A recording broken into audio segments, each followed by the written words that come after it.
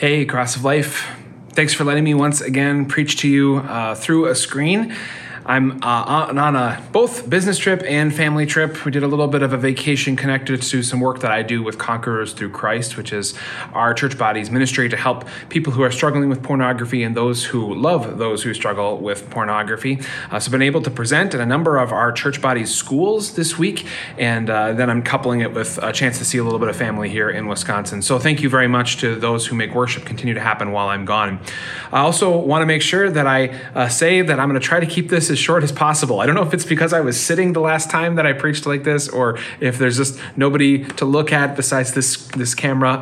But I think I went a little bit long last time, so I'll do my best to keep it a little bit less long-winded today. We're studying the text of Acts chapter 5. We're picking up where we left off last week with Ananias and Sapphira. We're going to have a long text, so it's actually verses 12 to 42 of chapter 5 of Acts.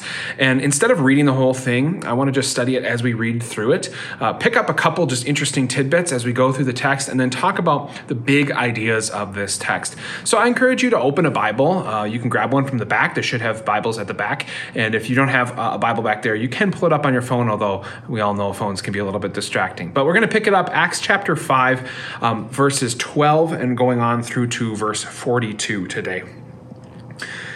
The Bible says, "The apostles performed many miraculous signs and wonders among the people, and all the believers used to meet together in Solomon's colonnade. No one else dared join them, even though they were highly regarded by the people. Nevertheless, more and more men and women believed in the Lord and were added to their number. As a result, people brought the sick into the streets and laid them on beds and mats, so that at least Peter's shadow might fall on some of them as he passed by. Crowds gathered also from the towns around Jerusalem, bringing their sick and those tormented by evil spirits, and all of them were healed."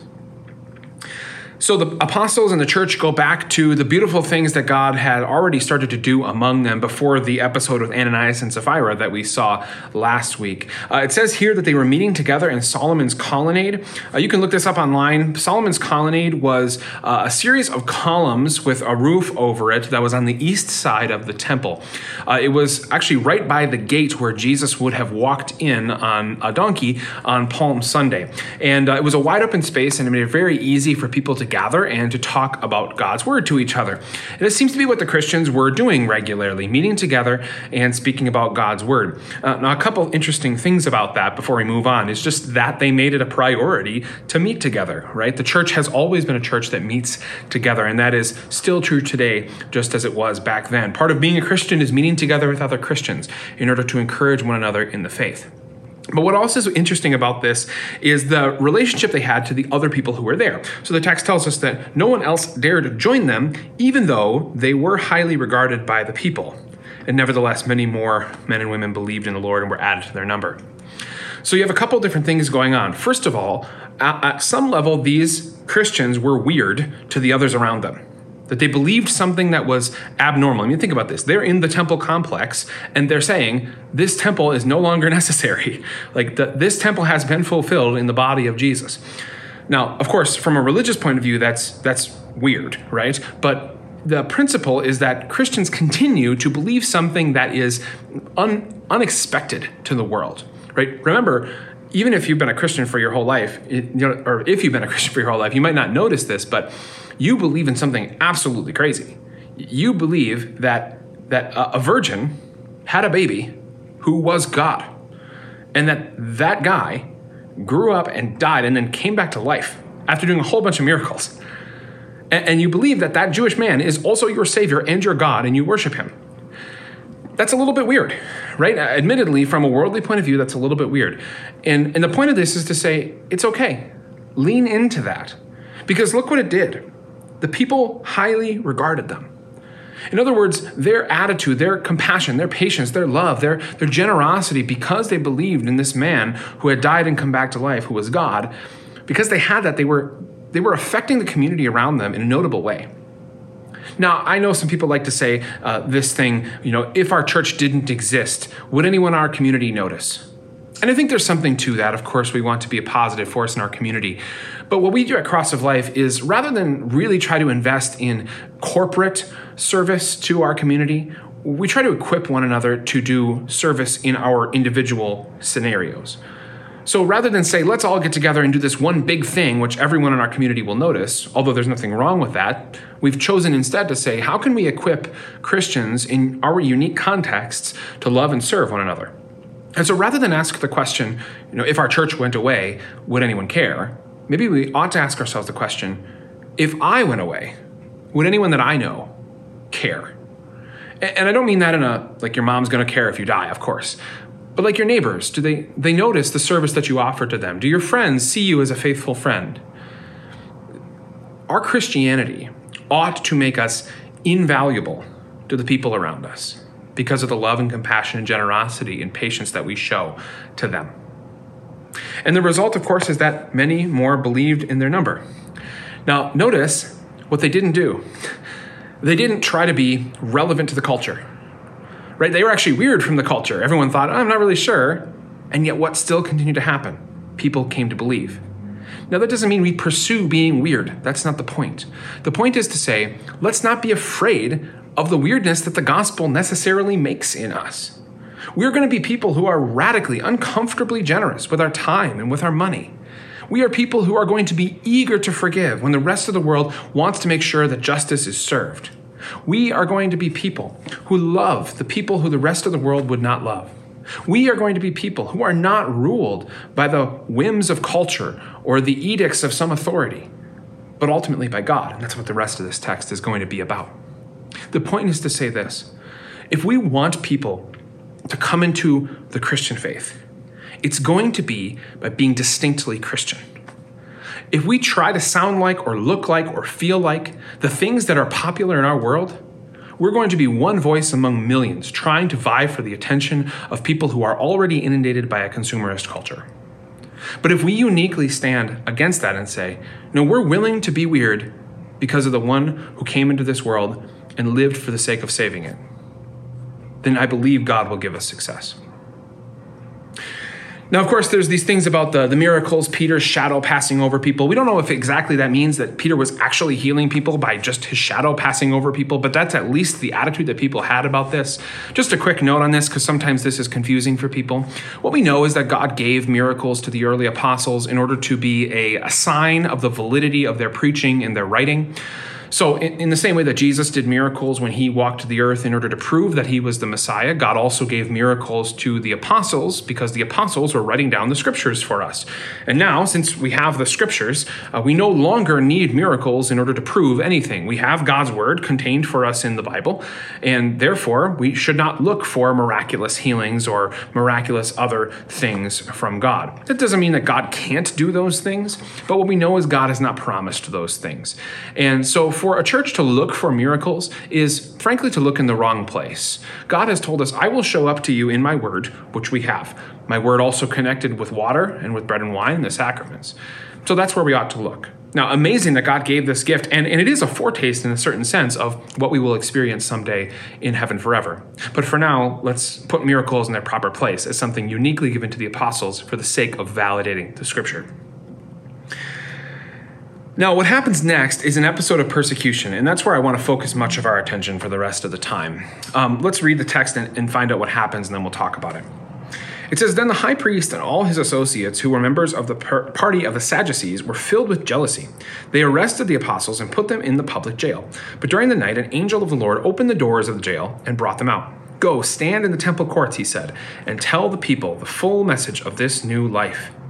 At daybreak, they entered the temple courts as they had been told and began to teach the people.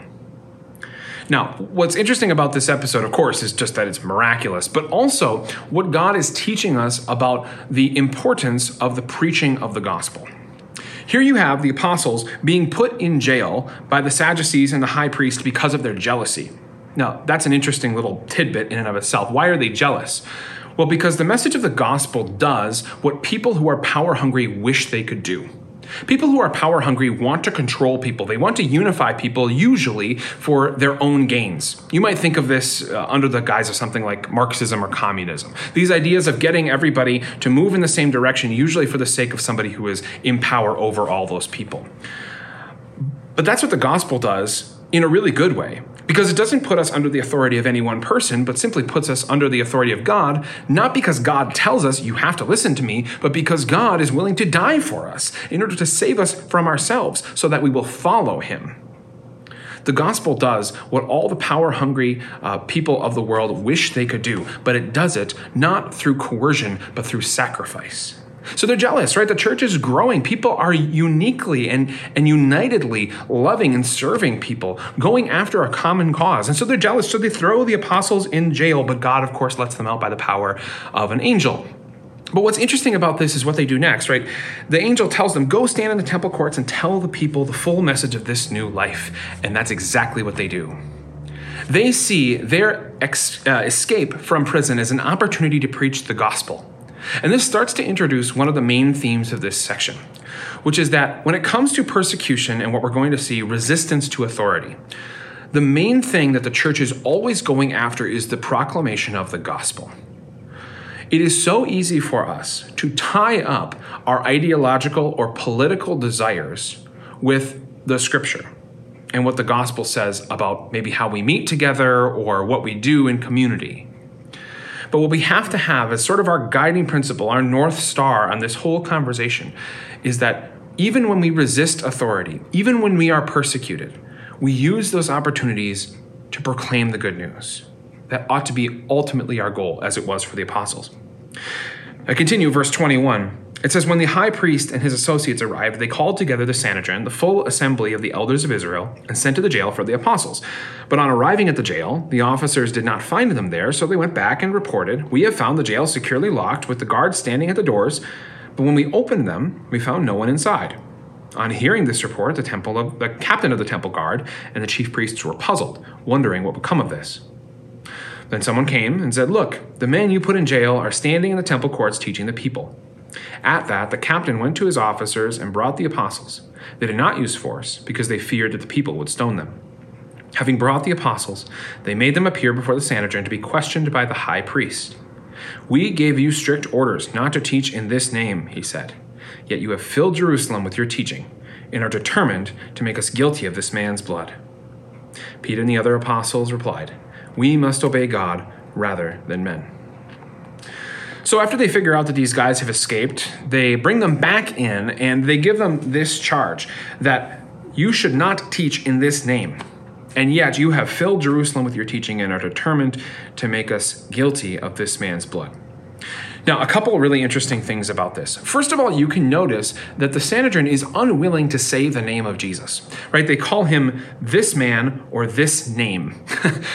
Now, there are some people who have sort of a magical thought about the name of Jesus, like just the actual syllables coming off your tongue has some magical power over the spirit realm or the demons or something like this. I don't think that's really the point of saying something like this is notable. It's more to say people don't like to deal with the person of Jesus because the person of Jesus is finite in a sense. Of course, he's infinite in his divinity, but he is a real person who really lived on this real planet. When you talk about God, you can keep things generally pretty abstract. God is out there, he's invisible, he might be powerful, but we can't exactly know what he's doing all the time. It's different with Jesus. We know exactly who Jesus was, exactly what he did, and exactly how he did it. And people don't like that because it forces them into the binary of having to either say, I reject Jesus, and therefore I'm going to put myself under the condemnation that he says comes from not believing in him, which is hell, or I have to repent, which is almost scarier for some people. The point of all this is to say, it is really good for us, just as Christians thinking about talking about our faith, to remember that Jesus is the key. Let's talk less about God and talk more about Jesus. Now, I understand, as a theologian, those are the same thing. But for the person who does not want to believe or is struggling with faith, speaking about Jesus is far more clear and will get you to the main point that you want to get to faster. Remember, the centerpiece of our gospel is that Christ is risen. It's not that God exists or even that God loves you, but that Christ is risen. A real man lived and died and then proved that he was God by coming back to life. Another interesting thing to notice about this section in verse 28 is what we might call gaslighting today. They didn't have the term back then, but really what is happening is something of gaslighting. Now, if you don't understand the concept of gaslighting, it's essentially speaking a false thing to a person enough times for them to start to wonder if the true thing that they believe is actually true. So the term actually comes from a movie where a husband is essentially driving his wife crazy by telling her lies in order to hide up one of his crimes. And that's kind of what the teachers of the law here, the Sanhedrin, are doing. It says, your teaching is determined to make us guilty of this man's blood. Like as if they weren't already guilty of this man's blood. They had killed Jesus. They were the ones who called for his crucifixion. They were the ones who handed him over to the Romans. They were the ones who brought him to the cross. I mean, this was their doing. They were guilty of this. But they wanted to hide from that. They wanted to hide from their shame and their guilt. Again, the natural inclination of the sinful heart. And it's easy to say, oh, look at the Sanhedrin, they're so terrible, but don't we do the same thing? We very often want to hide from the evil that we have done rather than repenting of it. We want to explain it away. We want to say it's not that bad. We want to say it was somebody else's fault or it was the circumstances. We want to say that's just the way I am, I can't change it. No. We need to repent. That's what God calls us to, and it's what believers are willing to do because of what we learned last week, that you're free to repent in the gospel, because you can know that even though your sin is wicked and irredeemable by your works, it has been redeemed by Jesus freely and fully, and you don't have to earn it.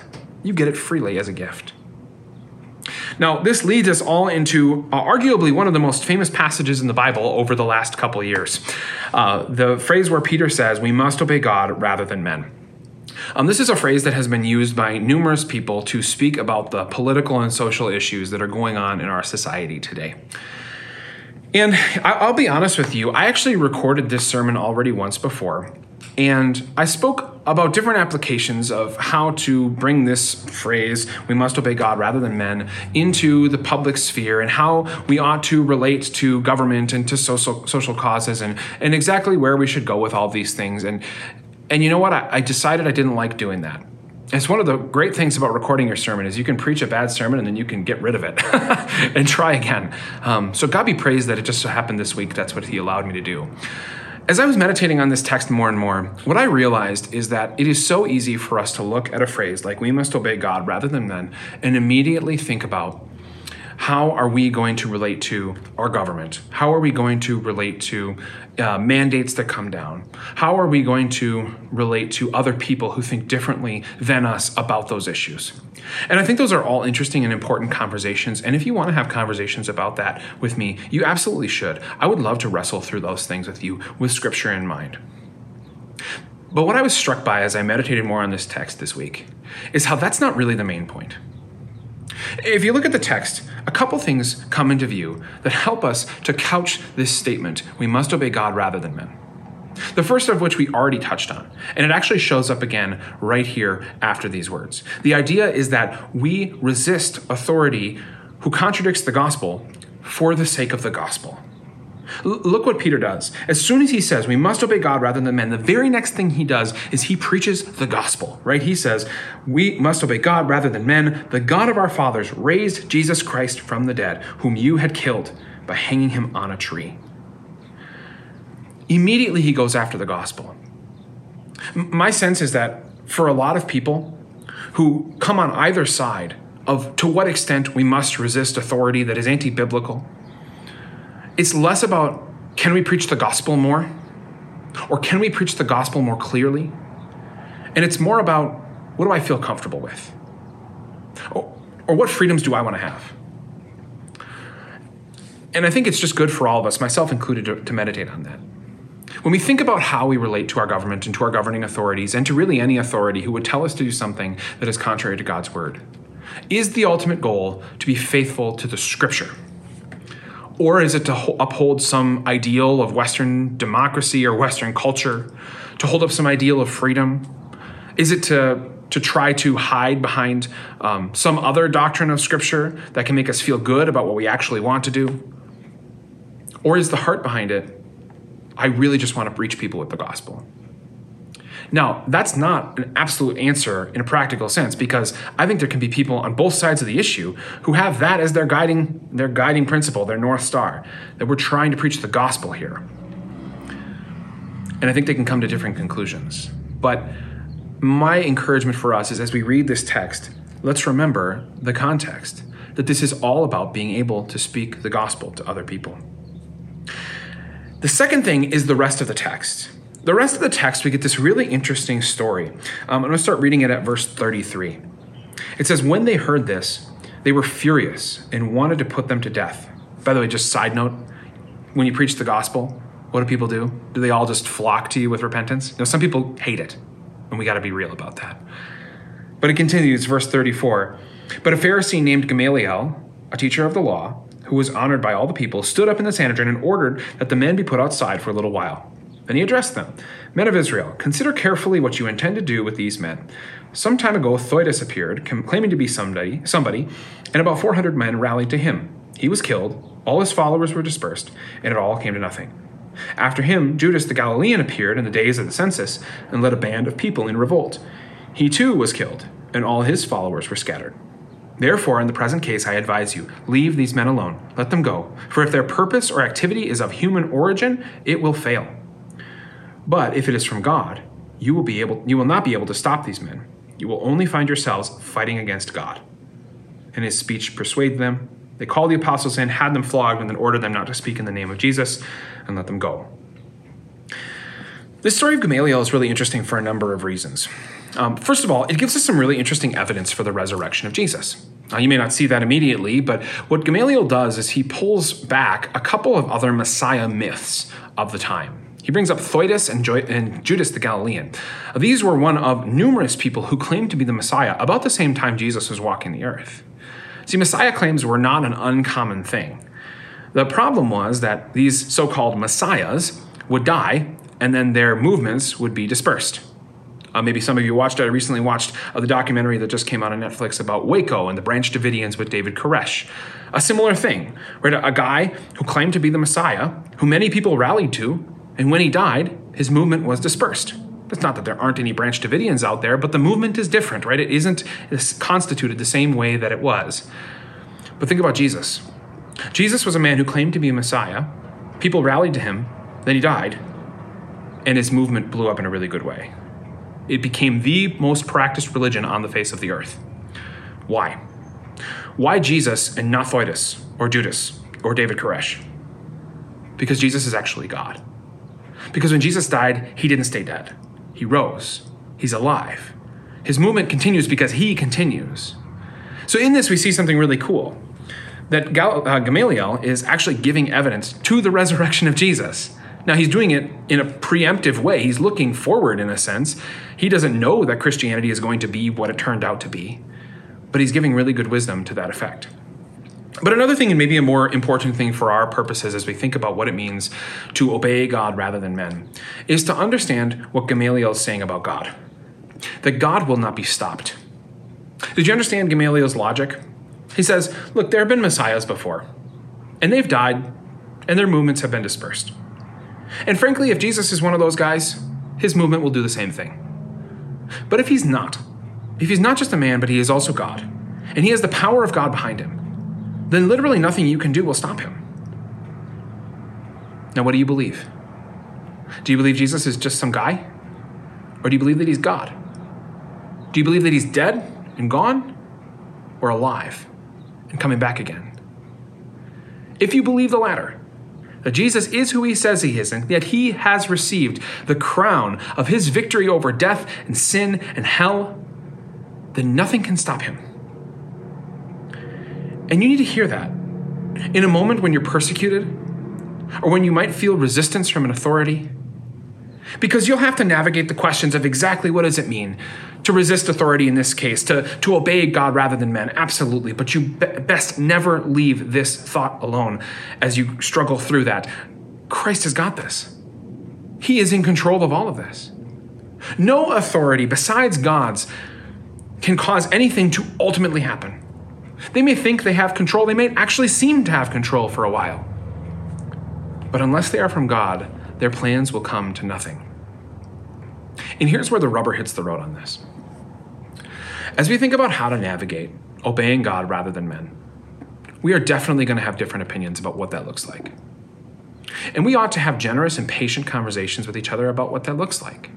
It's not good for us to just go into our own silos, believe what we want, and then come to church on Sunday and hope to get our spiritual commodities. Now, let's be a community that unites over God's word, but then let's make sure that we really do unite over God's word.